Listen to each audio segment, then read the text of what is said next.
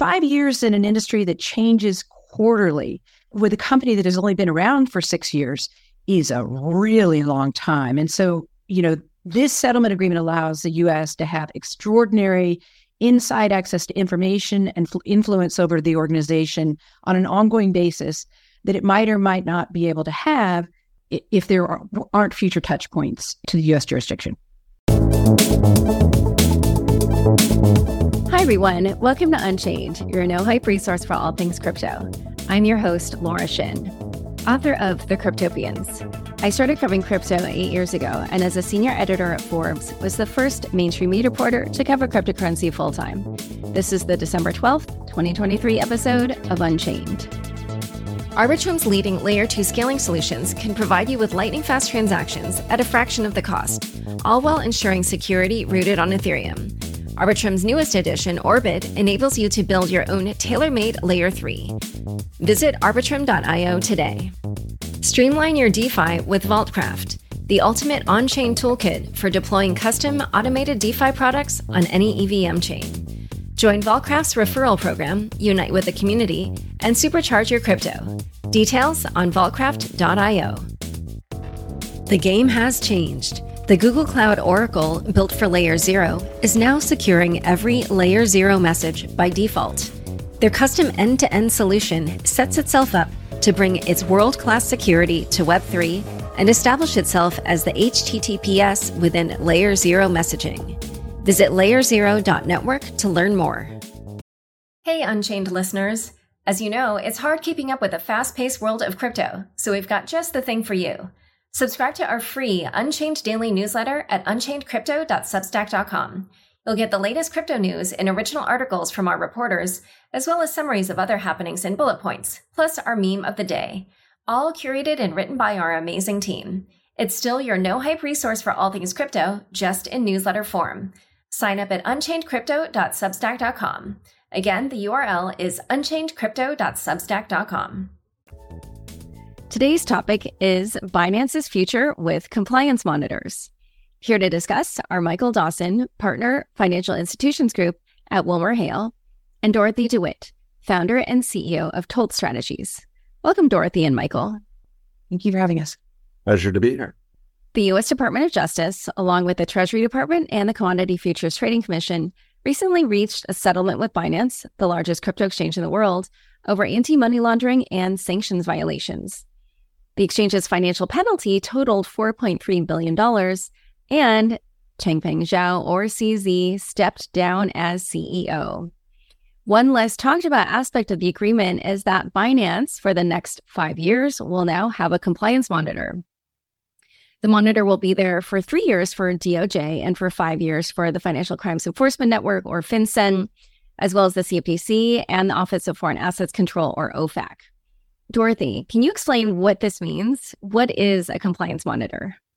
Sure. The terms compliance monitor, corporate monitor, third-party compliance, independent compliance consultant, they can be used interchangeably, but effectively, they are an independent entity that is paid for by the company, but that reports to the court or the government, and reports on, or the primary responsibility, including reporting, is to assess and monitor Binance's compliance with the plea and settlement and consent orders, and to oversee the creation and implementation of new and effective compliance measures, and to eliminate or at least reduce the risk of recurring misconduct. As Secretary Yellen said in the conference announcing these agreements, what she really would like to see is for Binance to offboard and not onboard all U.S. customers going forward. Dorothy, I like what you said about the monitor being an entity, because sometimes people think it's going to be a single person, but in fact, it could be headed by a single person who's got some particular domain expertise, but it's going to be a large team, especially in a matter like this. And so, Mike, can you explain how it works for the company to have hired this person that in some ways, or maybe in all ways, is actually working for another entity? Like, what will they have access to? What will they not? What kind of like relationship and processes are built up around a compliance monitor? Yeah, it really varies from case to case. And there are a lot of provisions in the independent monitorship provisions of the guilty plea that Binance agreed to that are designed to try to make it work better. First and foremost, it's important that the monitor have good stature within the organization and outside of the organization. And that comes from having a lead monitor who's got relevant experience in crypto, preferably relevant experience from a regulatory background, heading the effort. And then there will need to be access to personnel information, data, so that the monitor can do their job. But you're quite right. At the end of the day, the monitor sees their boss as being the Department of Justice, FinCEN, OVAC, and the CFTC. And they see themselves as being answerable to them, not to the company. Just to add, the key to monitorships is this is an ongoing concern. The purpose is to achieve and maintain a compliance structure and a culture of compliance that will prevent future violations of U.S. law and to move on and continue successfully. There are lots of ways to trip that up. But a compliance monitor needs to also have private sector sensibilities in addition to a full and understanding and experience, with government as a previous senior regulator or law enforcement, prosecutor, et cetera. But you have to have that balance between private sector sensibilities and practicality and credibility, as well as, the perspective of the government to whom you ultimately report. That's a good point. You need that balance. I agree. And so why do you think the government made this part of the settlement rather than just having the fine and having CZ step down? So the government has jurisdiction over, this person who's in the UAE, not a U.S. person, and this entity that operates overseas and, theoretically, but not actually, not in the U.S. But part of the agreement is that Binance will stop doing business with U.S. persons and we'll offboard all of them. And so insofar as they have connections to the U.S., these regulators and law enforcement have jurisdiction. But suppose they have theoretically completed their offboarding of U.S. persons, I don't know, within 6 months or as of today, they've already done that. Let's just suppose that. Then it's not clear what jurisdiction or effect or influence the U.S. government, regulators, and law enforcement can have on an overseas entity that doesn't have touch points to the U.S. So I think I'm speculating, my sense is that part of the settlement is to enable the U.S. to really have full insight into the way the organization works, what products it has, what compliance it has, to be able to affect explicitly the company's culture of compliance, which is a major undertaking, and to be able to ensure that and test and validate ongoing for 5 years the compliance function to make sure that it's adequate to achieve a compliance with U.S. laws. 5 years of compliance monitoring, which can be extended to 6, and in certain circumstances we can talk about, it could go very badly and there could be bigger issues, which could have happened in other industries.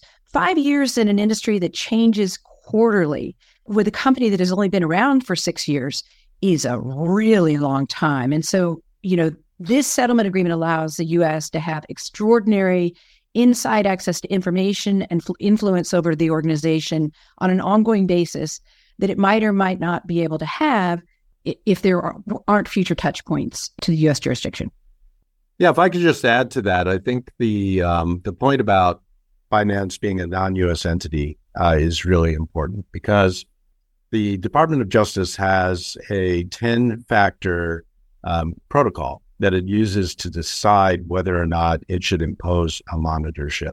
So in answer to your question, Laura, about why a monitor was chosen here, DOJ ran through those 10 factors and on balance concluded that one was important. But one of the key factors is the entity subject to comprehensive supervision and regulation by a foreign regulator? In this case, the answer is no. And so that would have factored into their decision to impose a monitor. It's got an interesting consequence because what will happen as a de facto result of the monitorship is that you'll have one of the largest players in the industry being subject to a set of expectations and rules that are coming from this monitor. That's going to have basically a ripple effect across the industry. I think essentially de facto regulation is going to be defined by this monitorship and then percolate out.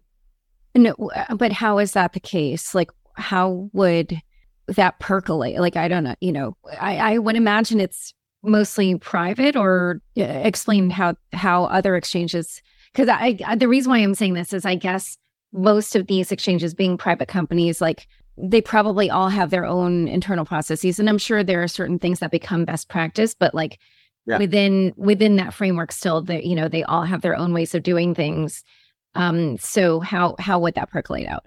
I think exactly through that best practice mechanism. So what it happens as a general tendency in the regulated space is that in the wake of an enforcement action like this, other companies looking at the Binance experience and attempting to avoid a similar event, attempting to avoid a similar monitorship, are going to try to reach the standards that are set by Binance.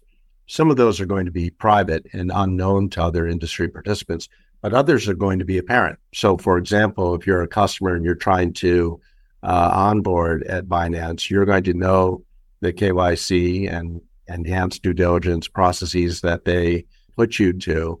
And then when you go to other industry participants and go through the same thing, you're going to share your experience. You're going to say, wait a minute, you're asking me questions that Binance didn't. Why are you doing that?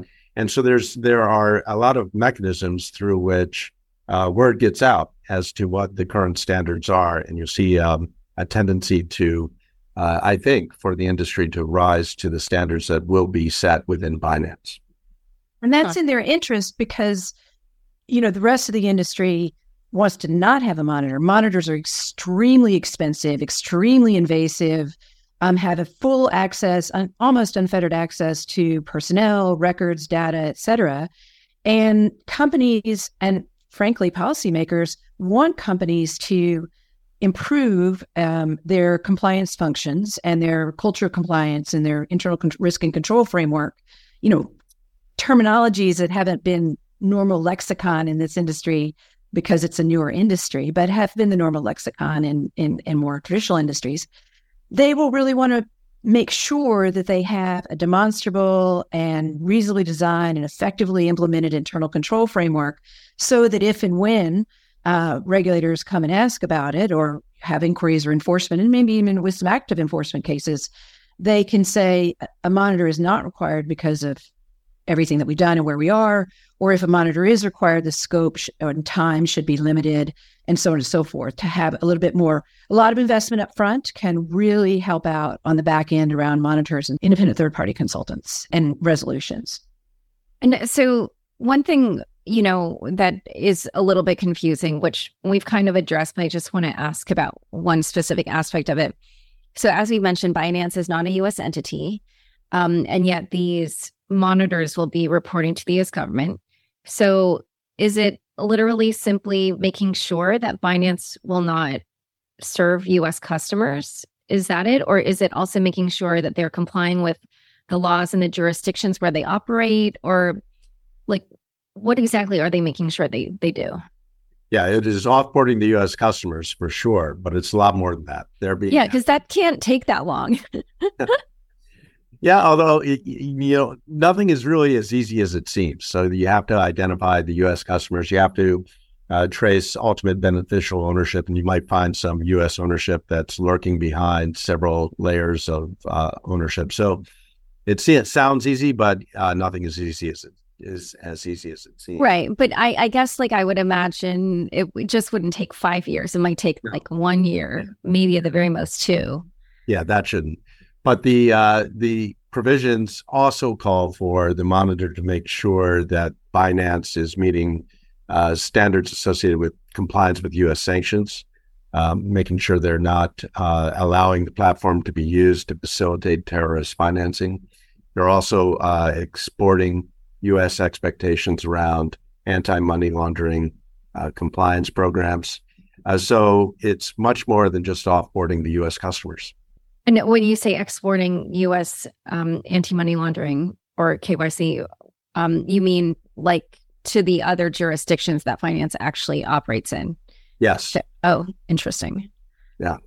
Okay, but I guess I'm just confused as to it. I guess it's just because of the settlement that they can do that, because there's nothing in those other, like let's say there's some gap between what the U.S. requires in those processes and what the jurisdictions that Binance operates in require. Then, yeah, it's just kind of forcing Binance to do something for the U.S. jurisdiction simply because of the settlement. That's right. But Okay. if there's a contradiction, the agreement says that Binance can say, hey, we're prohibited from doing that as a result by local law. So what the monitor is asking us to do, we can't do because of local law, and the agreement recognizes that. But where there's a gap and not a contradiction, then the U.S. regulation is going to fill that gap. And to me, it's really interesting. What we have is a situation where we have an absence of regulation in the U.S. and in foreign jurisdictions, and that void is being filled as a result of this agreed to resolution by Binance, the U.S. government. It's being filled by U.S. standards. So how unusual or perhaps typical is it for the government to make a monitorship part of a settlement like this? Like, would you have predicted that this would be part of some arrangement? Because obviously for years now, there's been rumors that, or not even rumors, but, it's been reported that there was, some action that was going to happen against Binance. So did you expect this, or was this a surprise? I expect it. And I expect there to be more monitorships appointed in the industry for a few reasons. The first is, well, we talked about the overseas jurisdiction, the challenges on an ongoing basis to having, boots on the ground and eyes on everything. And that's part of this, the benefit of a monitorship and the establishment of that monitorship. The second is that DOJ has sort of waxed and waned on its approach to monitorships as a part of criminal settlements. But civil regulators have been increasingly emphasizing the need for monitorships, particularly in the areas where there isn't comprehensive U.S. regulation like a bank has day in and day out, bank regulators that are at the company and looking at everything and so on and so forth. You just don't have that, generally speaking, in this and some other industries. And so this allows there to be, government supervised, eye on the company and real influence on the company's operations going forward. As we talked about for 5 years, the whole industry could change.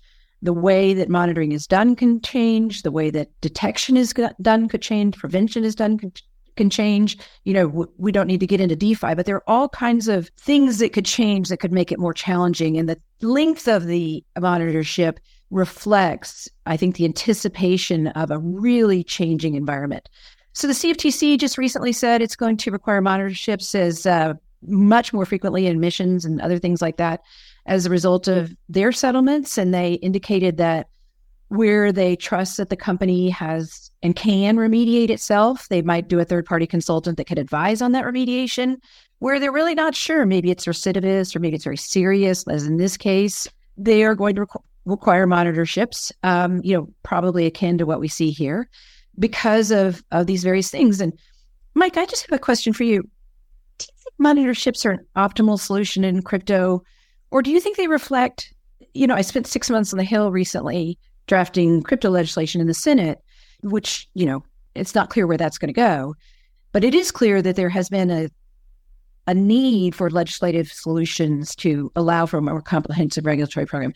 How do you think monitorships play into that lack of legislative solutions to some vexing issues?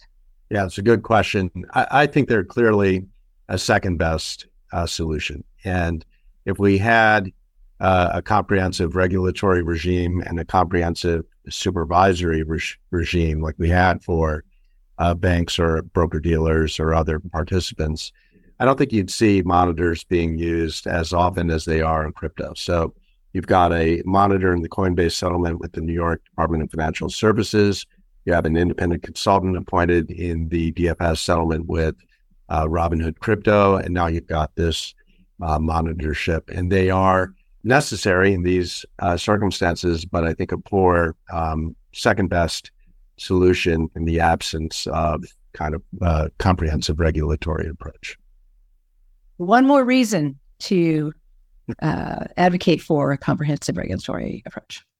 So, yeah, one thing I did want to note about, how unusual this is this is actually the first time that FinCEN has had an independent compliance monitor as part of, a settlement. So, that I think says something. Space. Yeah. Well, no, the Wall Street Journal reported that this was the first time that they've ever employed an independent compliance monitor. Certainly their largest fine. Yeah, for sure. So now, you mentioned earlier the high price that these companies have to pay when there are monitors. So do you have a ballpark figure of like how much this will cost Binance? I think it depends on the monitor, and it depends also on the cooperation by the company, providing information credibly, not false green thumbing, saying that everything is going well when it isn't necessarily, and being responsive and cooperative are key factors in the duration and the cost. But, Mike, I don't know, what are other key factors in? Yeah, I think one thing that's really interesting here is that the provisions in the guilty plea say that the independent monitor can rely on the personnel reports, testing of Binance. So they can rely on the internal resources. And I think that will go a long way to reducing the cost. But you're still talking about tens of millions of dollars over a 5-year period, not billions. Maybe it might total 100 million by the time it is done. It's going to be expensive. And so this can't all be going to the main person that's running the show. Oh, it's not like just a salary, right? Or what is that expense comprised of? Well, it will be basically you're going to be paying time and materials for the time of the labor of the lead independent monitor and all the arms and legs that they're going to need to employ to do their job. So it will be a team of people, and we'll charge hourly rates, that are basically competitive within the market for people with talent in crypto, in regulation, and in, as Dorothy said earlier, getting that balance right in terms of what complies with the regulatory expectation, but is also practical from a business perspective. Those people aren't cheap. I was just going to say there are different models. So one model might be to hire a big law firm, and the law firm will have the arms and legs within the law firm. Maybe they'll hire some forensics experts as well, which I have no doubt will take place here, and so on and so forth. And so, there's a tacit, I don't think explicit, because lawyers have, lawyers that would do this kind of work and others will be, credible and highbrow and so on and so forth. But, the more arms and legs are out there and the more work is done, the more it costs and the more the monitor and its organization make. There's a second approach, which is the kind of a 2-tier structure, which is to have a smaller organization or entity or individual who does the monitorship and then outsources, but does not benefit from the cost of the arms and the legs. And those are the types of services that my company Tolt offers, monitor and third-party compliance solutions that are that 2-tier model. But there are other very well-established, long-standing, larger organizations that have, a whole slew of divisions that can do that kind of work in-house. And so it just sort of depends on where the bills come from, who's seeing it, and who's ultimately in charge, and, what the incentive structures are on there. And so, Binance will have to make some decisions. I'm sure it has, some good options. I will focus one thing that Noah Perlman said. He did an interview with Law 360 a couple days ago. And he's he's the chief compliance officer of Binance, who was brought in about a year ago.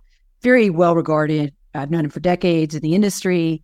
I was at Morgan Stanley for 15 years. And then at Gemini, but he came in and I think he was critical to, and the settlement documents suggest very much so that he was critical to kind of turning around that compliance program, and he's also very experienced in major program management, which this involves. Like, it's a major cultural change, major change in the way business is done, and so on and so forth.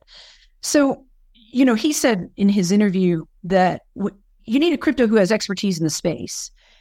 industry wants a monitor who is kind of committed to the success of the industry and that is willing and able with those sensible and practical approaches to, allow and permit the company to go on and move past some monitorship and succeed with great compliance programs and so on and so forth.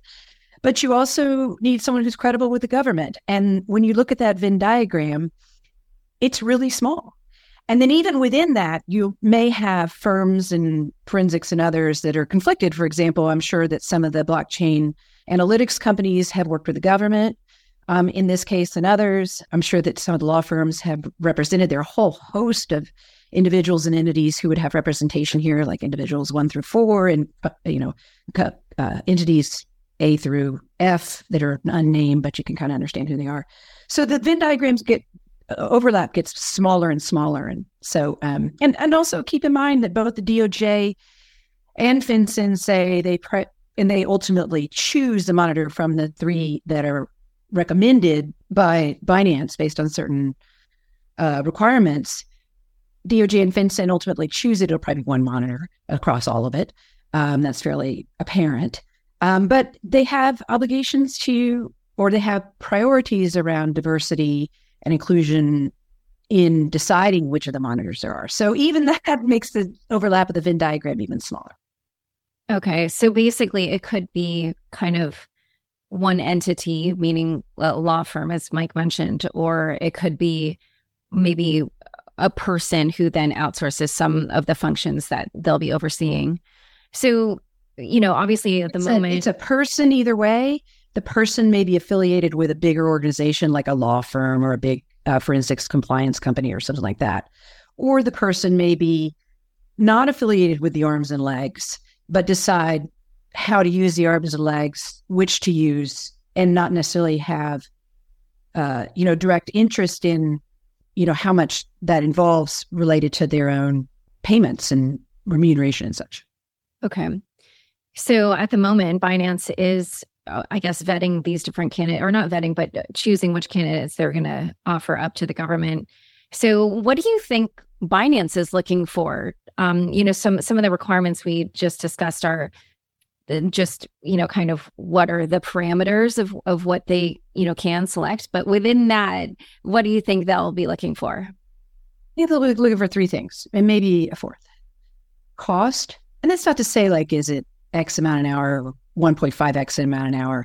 It's more that, are they going to be able to make sure that there's a commensurate benefit to the public and the government and national security to the work that's being done and charged. For example, there have been examples that, Mike and I can tell you about where it's not clear that there's a commensurate benefit between the cost and the outcome. So they're going to make sure cost is related in large part to scope around AML, KYC sanctions, et cetera. Scope creep is an issue that can come up and that can be very, very costly. And third, part of the costs are what Mike said, where the monitor can rely on Binance's internal forensic analysis and reports and this and the other, if in their own discretion, the monitor finds those credible. If not, they can use their own. So there are different cost mechanisms, scope mechanisms. There also is the ability to end the monitorship early if the government agrees that, the purpose of the monitor has been completed and so on and so forth. That has happened. It's not very common, but it has happened. And that's certainly what companies always want to try to do. And they're very incentivized to put in place the mechanisms to do that. It's key to note one particular thing. It's not just that the monitor is going to help ensure that the internal control framework prevents U.S. customers from accessing their platform going forward.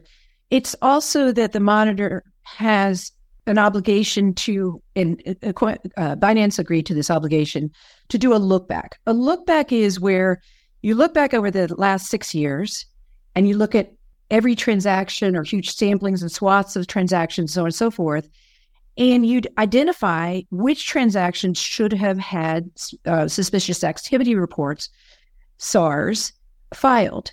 And for each of those that they find over a long look back period, they need to file those. So that gives OFAC and FinCEN much more information about what illicit activity has taken place, and they can see the wallets, and they can see, the KYC if any was done, and they can see the transactions and so on and so forth. So the look back is key. That can take longer than you expect.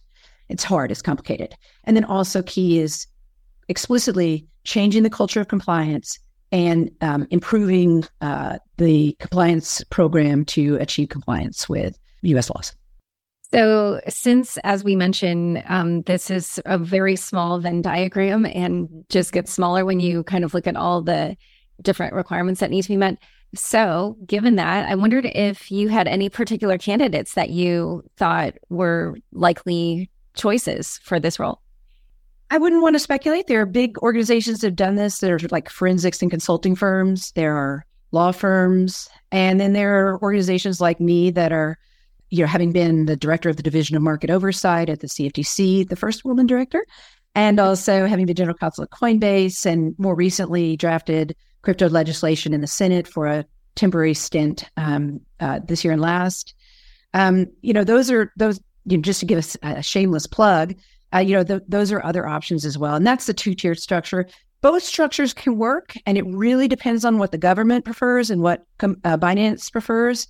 And I'm sure they will put tremendous amount of thought, and I'm sure there will be lots of interest and submissions to seek this monitorship. It's an important one. It's important to our national security. It's important to the industry, and it's important to, the direction of the industry and compliance. Well, Michael, do you want to name names? Sure. As a thought experiment, I've got a dream candidate, probably completely implausible. But how about Patrick McHenry, outgoing chair of the House Financial Services Committee, has announced he's not going to seek re-election. I don't think the timing is going to work out for this, but I think that's the type of person you want. And it gets to one other dimension that is required here, in addition to that Venn diagram, and Dorothy alluded to it, which is leadership. It's going to be a big project with a lot of people, and you need to have a leader at the head of it who can keep all of the projects and tasks going on time. So I think that's a fun candidate to speculate about. Again, thought experiment, probably completely implausible. That's a great idea. All right. So in a moment, we're going to talk a little bit more about what it is that the monitor will do. But first, a quick word from the sponsors who make this show possible. The game has changed. The Google Cloud Oracle, built for Layer 0, is now securing every Layer 0 message by default. Their custom end-to-end solution sets itself up to bring its world-class security to Web3 and establish itself as the HTTPS within Layer 0 messaging. Visit layer0.network to learn more. DeFi just got way easier with Vaultcraft, a blockchain infrastructure for building, deploying, and monetizing non-custodial yield strategies in a few clicks. Forget spending months of R&D, capital, and human resources when you can now instantly launch your crypto fund with Vaultcraft on any EVM chain. From wallets and institutional service providers to anon DeFi degens, Vaultcraft supercharges your crypto assets by enabling instant cross-chain yield strategies that you can deploy in 1 minute. Now anyone can supercharge their crypto portfolios with custom-tailored DeFi strategies. Join Vaultcraft's referral program, unite with the community, and supercharge your crypto. Details on vaultcraft.io. Arbitrum stands at the forefront of innovation as the premier suite of Layer 2 scaling solutions, bringing you lightning-fast transactions at a fraction of the cost, all with security rooted on Ethereum. From DeFi to gaming, Arbitrum One plus Nova is home to over 500 projects. And with the recent launch of Orbit, Arbitrum welcomes you to build your very own tailor-made Layer 3, or as the Arbitrum ecosystem calls it, an Orbit chain, directly on the Arbitrum tech stack. Designed with you in mind, Arbitrum empowers you to explore and build without compromise. Propel your project and community forward by visiting arbitrum.io today. This episode is brought to you by Shopify. Forget the frustration of picking commerce platforms when you switch your business to Shopify, the global commerce platform that supercharges your selling wherever you sell. With Shopify, you'll harness the same intuitive features, trusted apps, and powerful analytics used by the world's leading brands. Sign up today for your $1 per month trial period at shopify.com/tech, all lowercase. That's shopify.com/tech. Back to my conversation with Dorothy and Michael.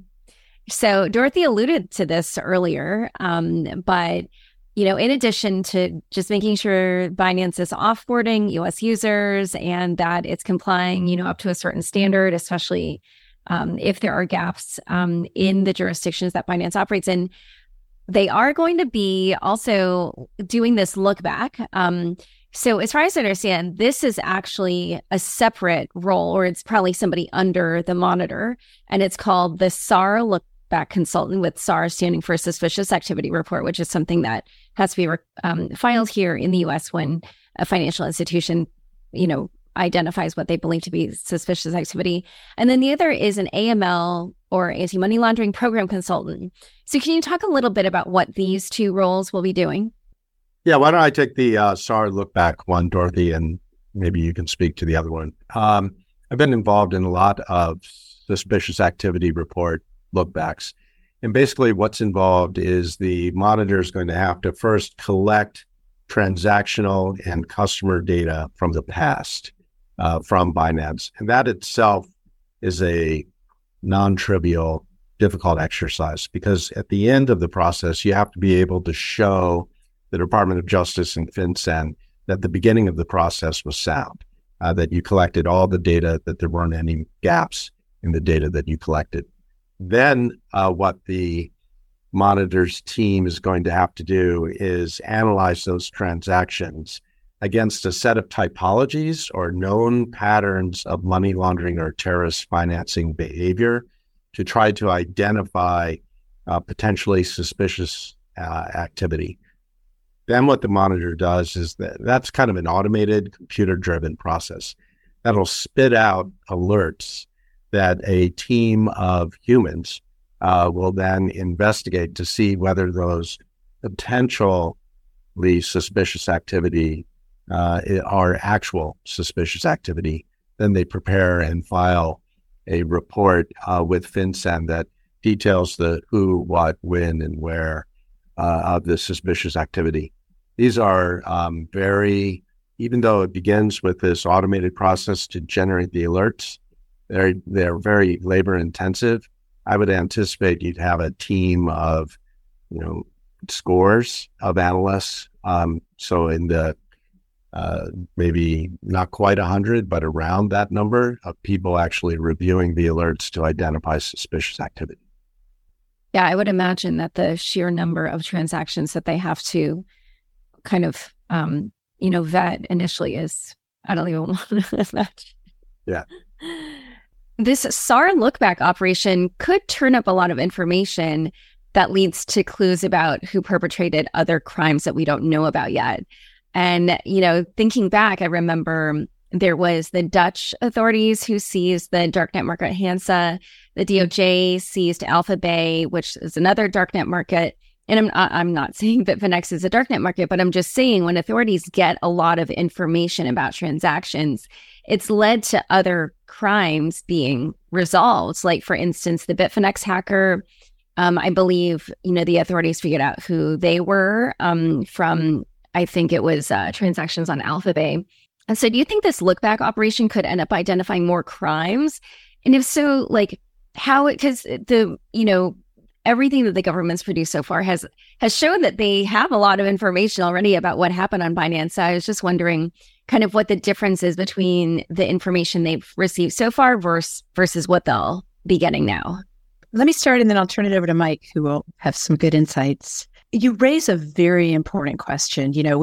Some of our discussion has reflected whether illicit actors who may have been able to transact and exchange in the past on Binance will want to do so in the future.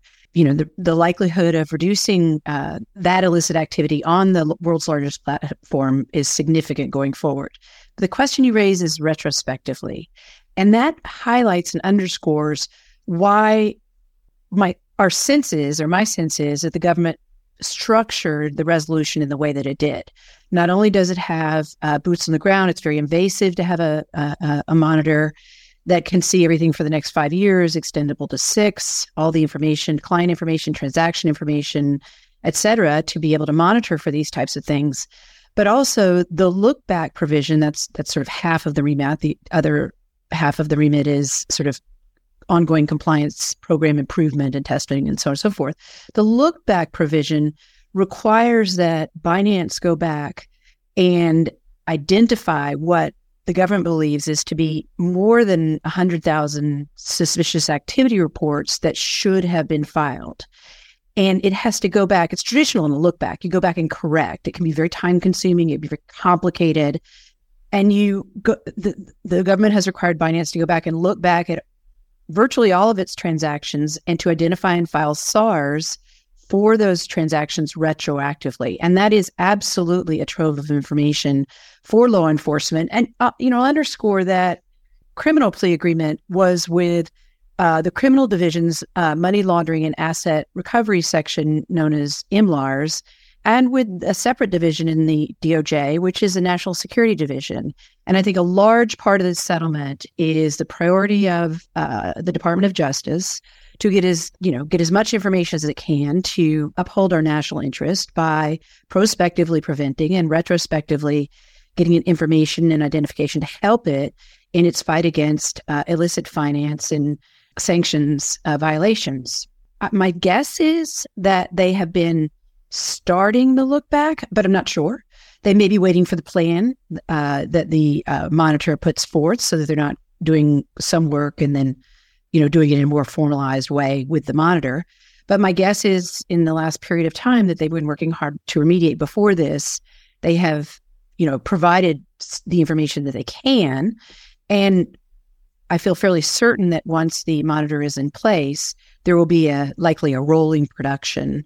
And it will be, significant and a significant amount of information on illicit actors. And you might see in the coming months and years following those productions, or you might not see, government activity integrating all of that information into their efforts to support our national security. What do you think, Mike?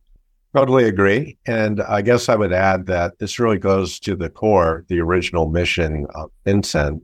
The E and the N in FinCEN stands for Enforcement Network. And what FinCEN was originally stood up to do was to share this information with federal and state law enforcement agencies.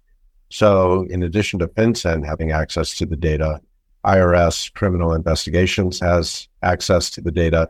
The FBI has access, Customs, state law enforcement agencies, U.S. Secret Service, and FinCEN, in addition, has cooperation agreements with the financial intelligence units of other countries.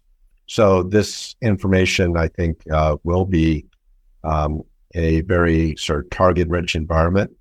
And the question will be, can the law enforcement agencies kind of marshal the resources to exploit it in a timely manner? I think the other thing I would add is that this information likely has relevance to the national security intelligence community, both in the United States and abroad. So I totally agree with Dorothy's points, and it really goes to, I think, the core of what FinCEN's mission is. And so for national security, are you referencing like the North Korea type stuff? North Korea, Hamas. Right. And one other thing, so, they already seem to have a fair amount of information on finance. So, what's the difference between how that was obtained or what they were able to obtain there versus what they'll be? I mean, obviously now it's like literally everything, but just, what were they able to obtain so far and how? Well, of course, we don't know, but the likelihood is that, and I think it's reflected in a lot of the language in the consent orders and the plea agreement, the likelihood is that in order to bring these enforcement actions and charges, they had, a significant sampling. In the plea agreement, it spoke only of Iran. In the FinCEN agreement, it spoke of a lot of other comprehensively designated countries. And SDNs that have been designated and, are not, shouldn't be, it would be a violation of U.S. law for U.S. persons to transact with them, and the matching engine itself enabled that to happen. So that was sort of a lot of discussion in these agreements about that. So they clearly had a meaningful sample that was sufficient to bring these comprehensive charges and this record-breaking settlement and resolution. But what I think those documents also made clear, or at least tacitly, is that there's probably a lot more. It's likely they didn't sample 100% of everything. And that's why they brought in a look-back monitor. Neither monitor has to sample 100% of everything, but they can if they want and they feel it's appropriate. So they'll put together, as Mike, is an expert on, a plan to, tackle this, and they'll get through it. And as they go through, they'll see what perhaps their sampling is showing, and then decide how much deeper to do, or decide whether to sample 100% of everything, which is likely because the more information that the government is able to identify through this process on illicit finance, the better. And so, you'll see in these agreements, they say at least 100,000 or at least this amount. I think my sense is that there is a likelihood that there will be a much more comprehensive review that will provide more information over a period of time. And part of why this monitorship is so long, 3 years for DOJ and 5 for the rest, it can be extended, is because that may be something that can be accomplished in one period of time, or that may require a significantly greater period of time, especially if complications come up or it's difficult, and so on and so forth. I would also say that, when I was general counsel at Coinbase, it was a huge priority to prevent illicit finance and to do transaction monitoring and customer due diligence, know your customer, et cetera. And it was really comprehensive. And that's just the day-to-day stuff. It's very resource intensive. And this look back is going to be a massive project that I think is expected in general to yield some significant benefits to the customer, to the country, national security, and the integrity of our financial system. And so, Dorothy, can you talk a little bit about what the anti-money laundering program consultant will do? Sure. So the anti-money laundering program consultant will primarily do 2 things. Ensure that there is a culture of compliance, and that's more complicated than it sounds. And second, ensure that obviously the elements of the agreements relating to improvements and enhancements and of the compliance program are put into effect. So ensuring culture of compliance is pretty significant. It's not just illicit finance compliance, it's everything. And that can involve tone from the top, which is critical, the CEO and senior board and senior leadership. It involves investments, making sure compliance is sufficiently independent and sufficiently resourced, and that their team has the expertise that are requisite for this type of level of sophistication and transactions and program that is necessary to achieving the goals. And it also needs to make sure that there's training across the organization, which is no small feat, that there are policies in place that are reasonably, and training and controls and other things that are reasonably designed and effectively implemented to assure compliance with U.S. laws. Reasonably designed, that means that you've, based on your business model and your products and your risks, it's a risk-based approach to this, that you have addressed in controls, which can be policies and procedures, training, whether the controls are detective, preventive, automated, or manual, what type of mitigative measures are in place, what type of escalation measures are in place when concerns are identified through alerts or otherwise, how those are decided, what level of decision-making is in place. Like, these are all very complicated sort of policies and procedures and controls and training undertakings that they need to do. And what often comes up, Mike and I have worked together on some of these types of things, including a major financial institution that had huge remediation obligations based on a very significant fine. It took several years to put in place. But things can come up during that analysis, both the look back and also the compliance monitor. And those can include, suspected additional violations of the law and kind of confirmed additional violations of the law. And those need to be reported They may need to be reported immediately to law enforcement. Lots of things can come up. But let's go back to the compliance framework. You got to have training. You got to have tone from the top. You've got to have alignment of the compliance program with disciplinary measures and compensation measures, like their staff's compensation and review, annual review of performance expectations should not only be revenue and product and so on and so forth, but should explicitly and in a very documented way include, compliance as a priority of what their job function is. There are also obligations to, for example, formalize how you deal with law enforcement. So those are all reasonably designed, and reporting and timing and everything that Mike also described. Effectively implemented is also critical. So in the FinCEN consent order, it described many situations where at some point Binance had policies and procedures in place, but it had nothing or little to do, in the government's view, with what they were actually doing. They might not have known about the policies and procedures. They might not have followed it. It might not have had anything to do with sort of how they actually do business. So one of the ways that companies trip up a lot, and companies who want to prevent or limit monitors will really want to focus on, is making sure that they have a control and training and so on and so forth, and that they're walking the walk in each of these areas around comprehensive risk and control frameworks for following their regulatory and legal obligations, independently testing those with reasonable samples, and making sure that their policies and procedures reflect their business. And as their business model changes, those have to be changed as well. And that's a big undertaking in any day-to-day company. It's a particularly big undertaking in, first of all, Binance and the industry, which, kind of built itself on innovating and doing really cool and interesting stuff, but may not have thought as much or implemented as much, those sort of ticking and tying of making sure everything is addressed, reasonably designed, effectively implemented, and tested independently. In the resolution, there was also a discussion of their testing of their compliance policy, which has to be independent. It could be audit, it could be external.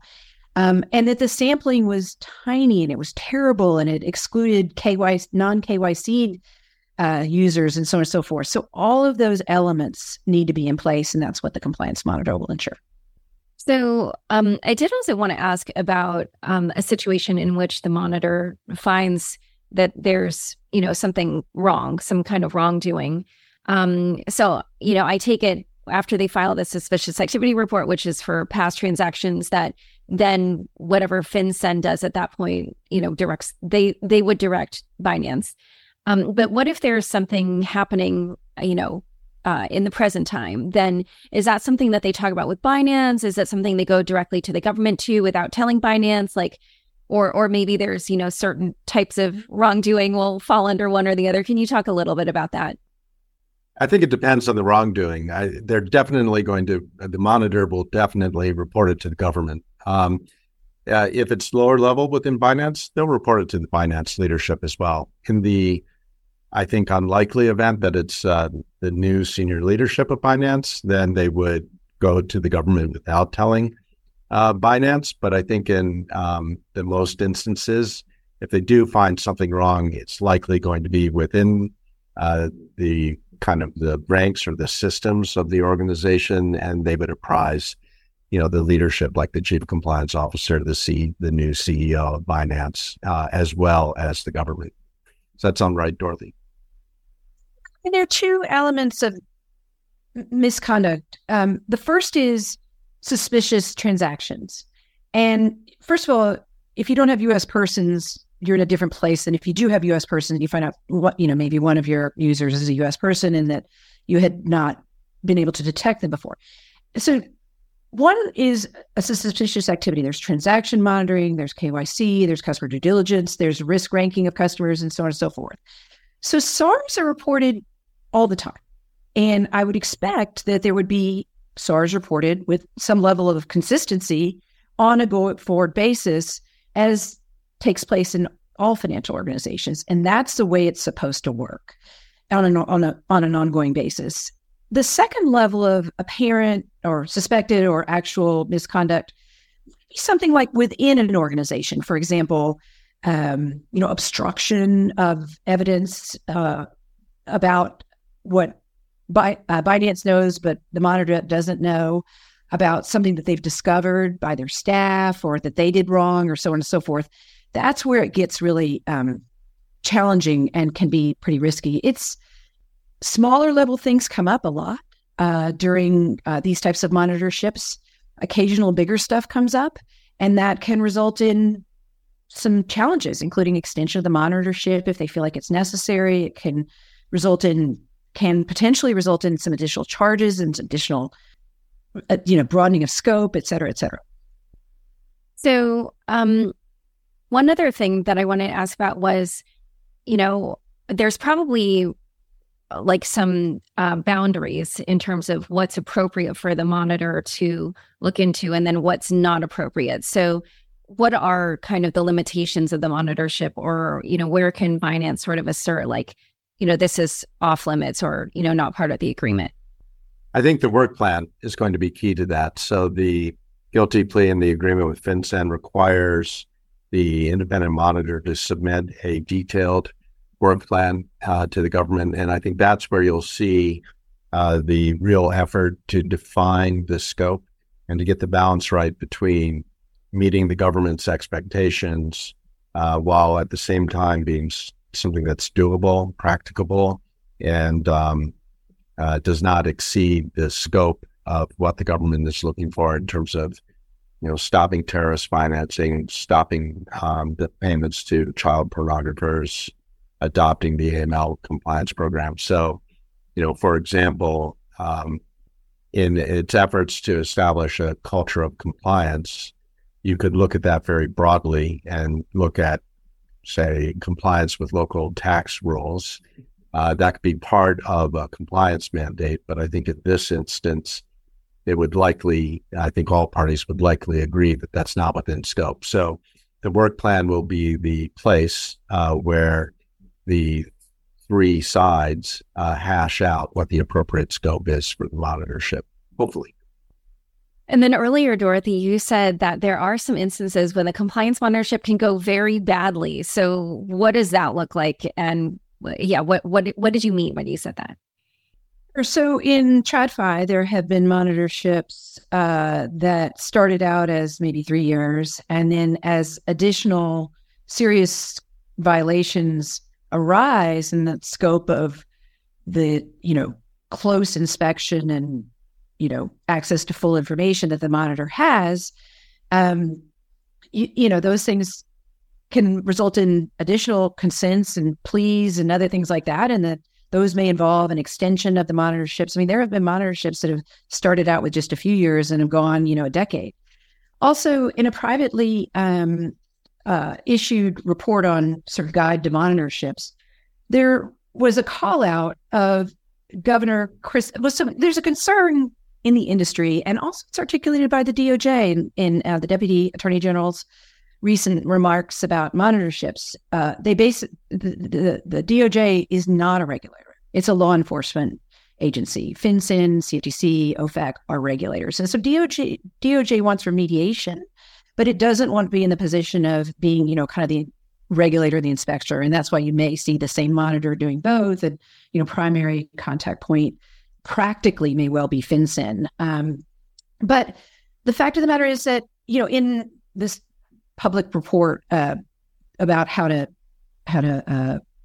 think about monitorships and how to scope it, there was an example of Chris Christie when he was Attorney General of New Jersey, appointing John Ashcroft to do some monitor work that ended up being several years and $50 million. And, in the view of sort of the analysis and study, that amount of money and time and expense was not commensurate with the public benefit that resulted from that. And it reflected a concern that's been ongoing of cronyism, which is where, DOJ monitorships have tended or been seen to tend to prefer former prosecutors who have worked there and know them and so on and so forth. So the Deputy Attorney General has really tried to address those things by putting forth a really clear process so that the process is what dictates how the monitor works, not the DOJ being the regulator. and also by, prioritizing things that will limit the risk of kind of cronyism and so on and so forth. And that's a good sign for industry. That's good news. So what effect do you think this monitor will have on Binance's business overall? Like, do you expect that users will leave? Should users think any differently in terms of like their privacy or any other issues, about being, on the platform? I was just curious what your perspective was from the user side. Sure. The good news is if you're a Hamas or an Al-Qaeda or a ransomware entity, or like a really bad actor, and that for the next 5 years there's a monitor with a huge scope looking at every transaction and access to all the data and so on and so forth. The monitor doesn't have to look at every transaction, but it can do sampling and so on and so forth. But it can. Are you going to want to be on that platform? And that's sort of the beauty of the settlement, is it's not only does it address stuff historically, like with the look back review, but it also protects our country and our national security by providing disincentives for really bad actors to be on the largest exchange and platform in the world.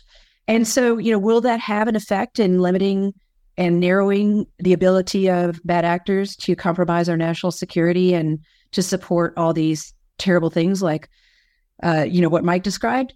I think that will really have a profound effect. And as Mike described, it will resonate across the industry. And I think overall, it will have a profound effect on the ability to limit illicit finance and terrorist finance and money laundering. Hey, Laura, if I could just add, I think in terms of what this means for the Binance business, too soon to say, and it could really depend on a lot of things, but the early indications are pretty positive. And I think there are two things that I would point to. One is the detail that the government has used in specifying how the monitorship will work. That's a positive. And the second, and probably more important positive, is that Binance has embraced the monitorship. So you have their chief compliance officer publicly saying he's excited about commencing the monitorship. He's going to embrace it as a business accelerator, sees it as feeding a competitive commercial advantage. And I think that sort of attitude and tone from the top are a really good sign that this bodes well for the business in the long term.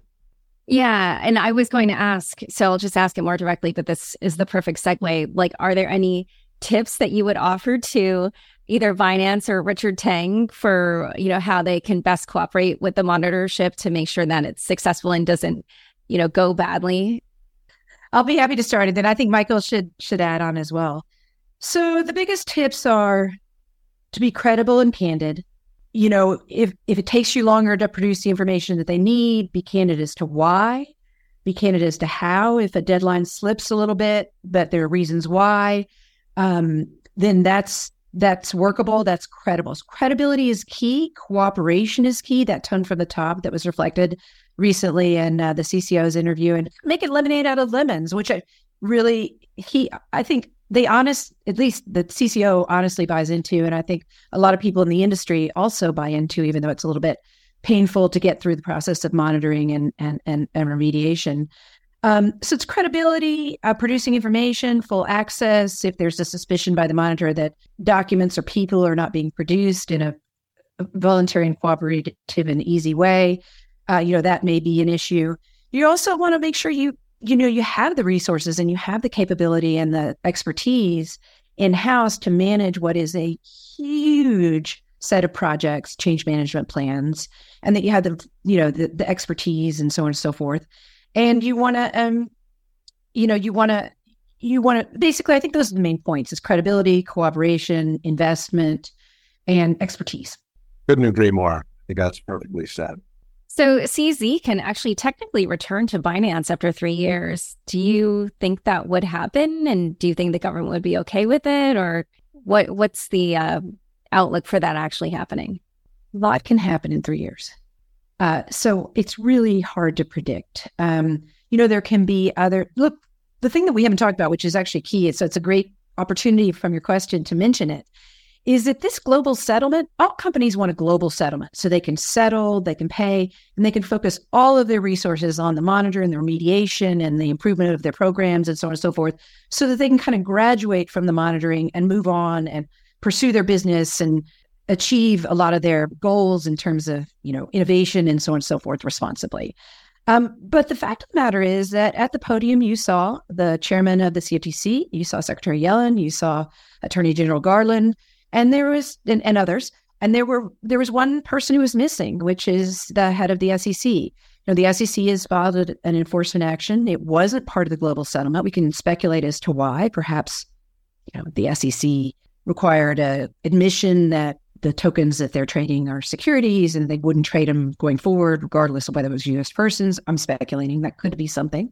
And perhaps, there are other elements of what the SEC would require that, they couldn't reach an agreement. And so that's a big threat hanging over the head of Binance that they really need to resolve in order to really move forward. And, there may be other jurisdictions and other concerns and so on and so forth. And there alternatively may be,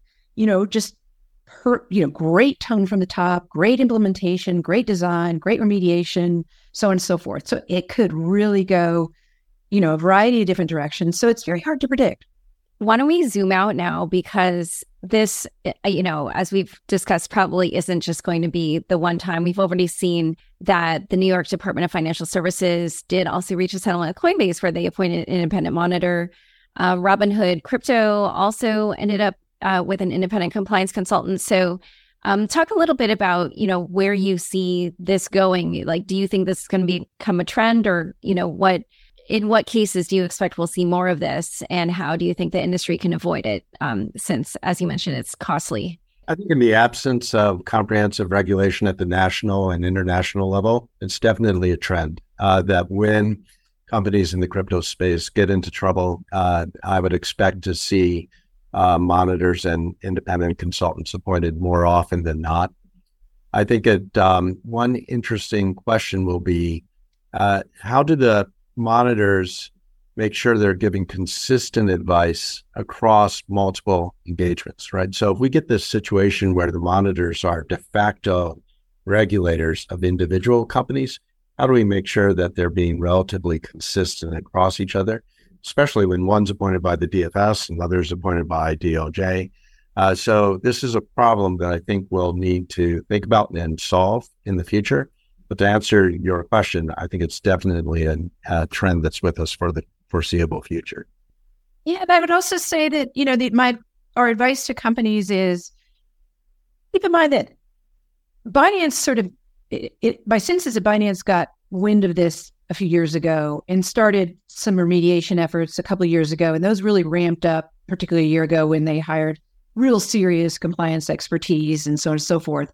And then the documents suggest that a lot of the kind of remediation of their compliance program is very well underway, if not, certain major milestones have been completed. So that's good news. And the good news is, and that's a takeaway for industry. So if you're not dealing with an enforcement matter at the moment, you really want to make sure you have that robust, demonstrable internal control and risk framework that's reasonably designed and effectively implemented. It's far more complicated and tested and verified and validated. It's far more complicated than industry might presume. Mike and I both have done internally and externally major internal control framework building from scratch or restructuring and so on and so forth. It's pretty big and comprehensive. It has to be tested, it has to be validated, and it has to be documented and so on and so forth. So you're really going to want to get that in place. If you're in the midst of an enforcement action, or you think you might be, or so on and so forth, again, the more you can remediate, now and before, the more you can invest in that type of remediation, the likelihood of you getting a monitor is lower, although I think still pretty decent for the reasons we've discussed. And the time duration, the cost, and the scope of the monitor can also be negotiated and reduced because you've already done what you needed to do. And then you can, there are also issues around, if you find issues, do you self-report them? Those can help you with any fines or penalties and can really bring credibility to the negotiations about whether a monitor should be in place. I think DOJ and certainly CFTC recently said explicitly, it really depends on how much we trust you. And it really depends on whether you're recidivist and whether you've self-reported and so on and so forth. So those are all different things that industry should think about. And I think they should think about it early and often because the investment now, I think, will pay dividends later. All right. Well, this has been a highly illuminating conversation. Where can people learn more about each of you and your work? So for me, I'm on LinkedIn and Twitter and Telegram, Dorothy D. DeWitt. And Mike? I think LinkedIn is best. Michael Dawson. I'm at Wilmer Hale. So if you put that in the search, you won't get the former midfielder for the Tottenham Hotspurs. You'll get the crypto financial regulatory lawyer in Washington, D.C. Great. Well, it's been a pleasure having you both on Unchained. Thank you. Thank you so much. Good to be here. Thanks so much for joining us today. To learn more about Dorothy and Michael and the Binance settlement with DOJ, check out the show notes for this episode. Unchained is produced by me, Laura Shin, with help from Kevin Fuchs, Matt Pilchard, Juan Ivanovic, Megan Gavis, Nelson Wong, Shashank, and Margaret Correa. Thanks for listening.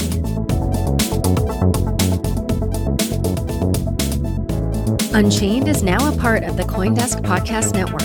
For the latest in digital assets, check out Markets Daily, 7 days a week, with new host Noel Atchison. Follow the CoinDesk Podcast Network for some of the best shows in crypto.